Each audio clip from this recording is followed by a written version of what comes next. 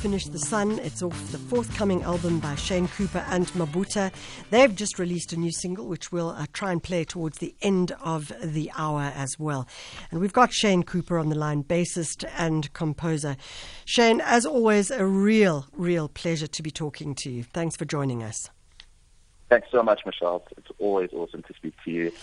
Really great to be here this morning. Thank you. Shane, whoa, you guys have been working hard, hey? Absolutely. Tell us a little bit about the album that's coming out in May, the work that you've been doing on it. We've just played a fabulous track. Who's on it? Who you working with it with regards to the musicians and that kind of thing? Yes, so this is the second album from my band Mabuta and I, and there's been a couple of changes within the organism of the group itself. You know, the first thing was that the long-time drummer, Marlon, had kind of a career change during 2020 with everything that was going on.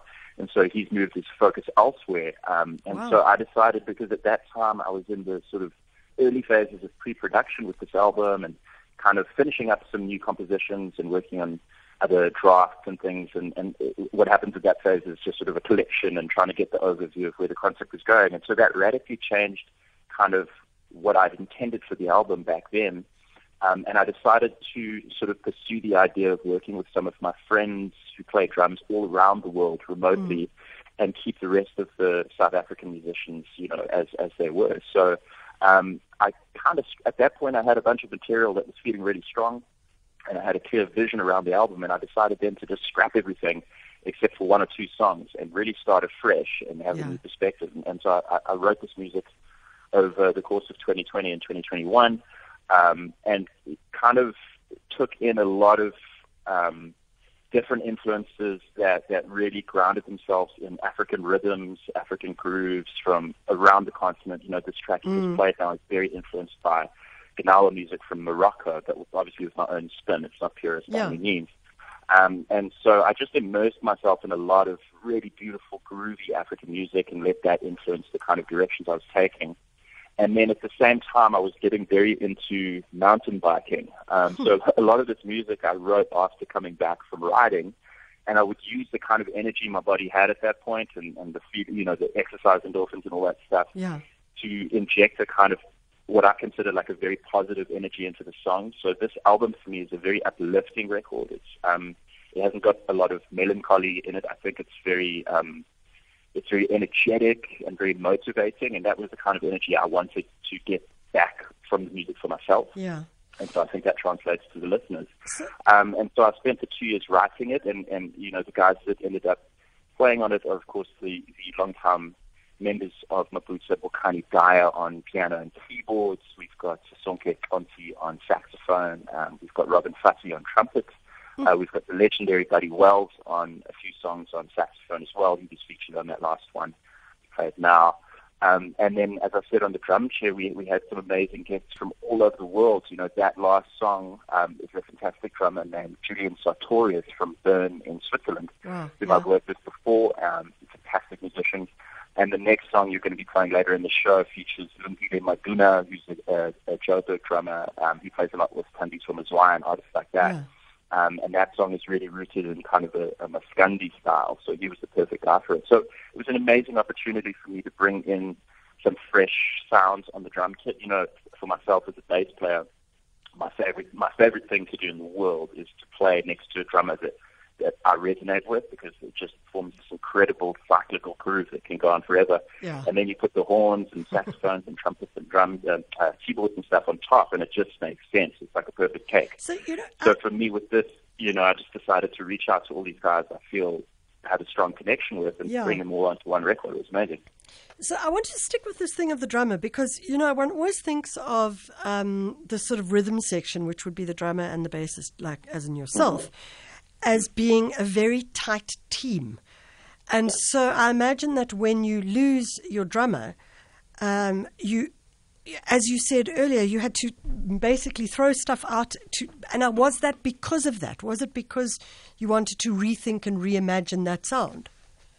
It was because, I guess, at that point, the collection of material I had was really based around, you know, I always write for the musicians in the band, even though I'm the composer. I want things to work to their strengths, because then the songs will really shine and become something even better than I could have imagined. Yeah. And so a lot of the material then was built around that exact format, which included him. And then when he, changed career paths, I thought, What did he do?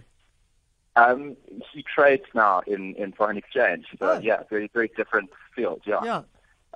Drastically different, So, I was just thinking, well, okay, do these songs, are they going to translate to every drummer? And I thought, well, some guys, but I don't want to now force the drummer to fit that mold. There's no need. Because the thing is, if I'm feeling inspired, I can write music.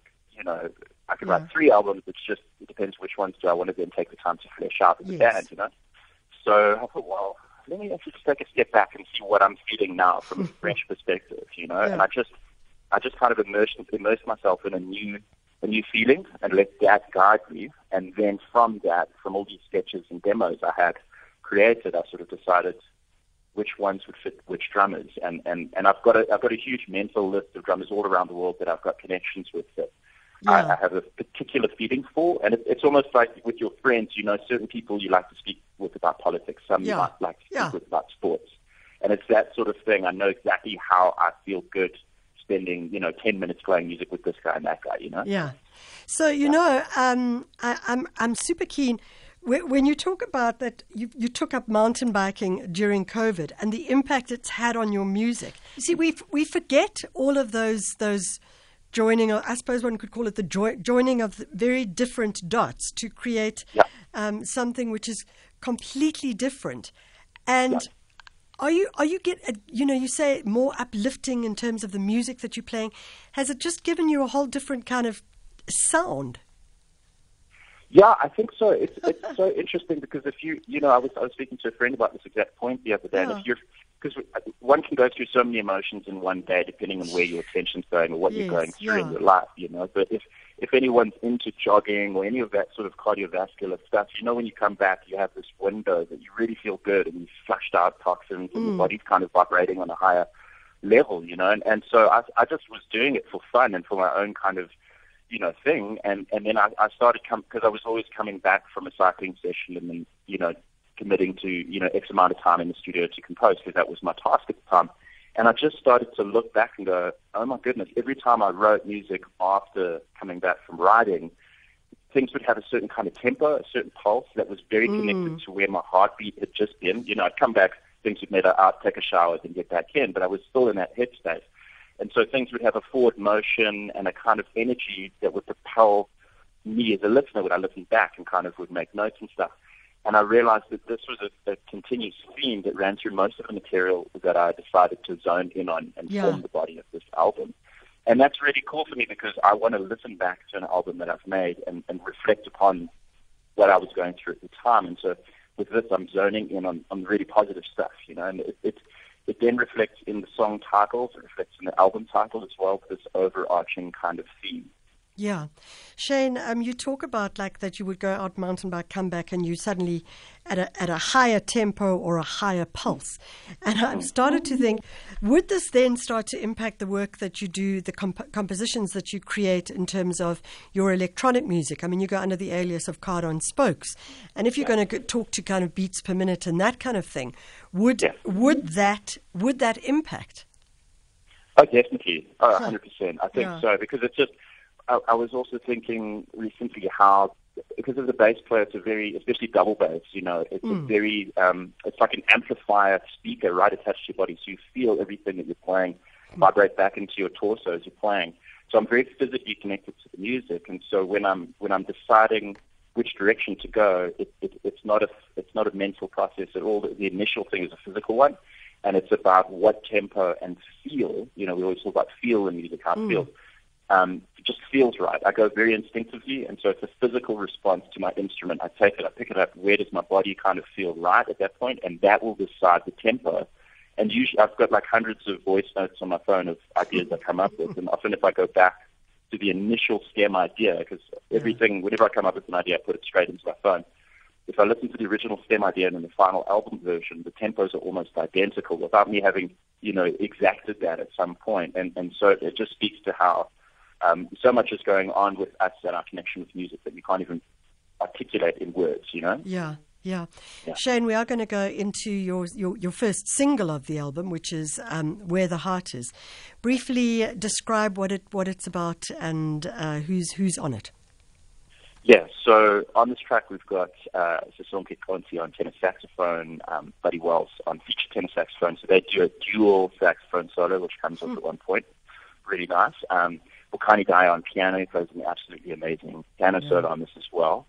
Robin Fassi on trumpet, and Lumkile Maduna on drums. And I remember the day we recorded it. We recorded the piano at Bukani's father's studio, Diatribe Studios. Bukani's dad's, of course, a famous amazing saxophonist himself. That's right. And Steve, Bukani's dad, and I were sitting in the control room while Bukani was playing, and he did, I think, 2 or 3 takes of this solo. And I remember when he played this one, I think it was the second one, we just, at one point, he played a certain note, and Steve and I just looked at each other and were like, that's the one, you know? We just knew, you know, sometimes. But the whole idea with this was just thinking about, this one I did actually write also, particularly coming back from writing, and I had this up-tempo pulse, and I just thought about how much I love the traditional musics of South Africa. In particular, I have a very, very strong bond with the bass lines that come out of Zulu music, traditional Zulu music, and the Sani music. Yeah. Absolute huge fan of it, you know, and I wanted to pay tribute to that. And so, but it was also speaking to how, you know, for me at certain points, music is a home, and the kind of music is a home, and how that music for me really just feels so rooted in my heart feels so rooted in that kind of music, even though I'm not Zulu by any means, you know what I mean? As a bass player, I really connect with it. And so I spoke to a lot of friends about their concepts of home and made some videos on this subject, Where the Heart Is, on YouTube and that. But yeah, for me, this was really about music being such a strong way for me to root myself to South Africa and to the various amazing cultures we have here. Shane Cooper, as always, thank you so much for joining us. Shane Cooper and Mabuto, this is their brand new single, and it's going to be off a forthcoming album, which is due out in May, so listen up for that.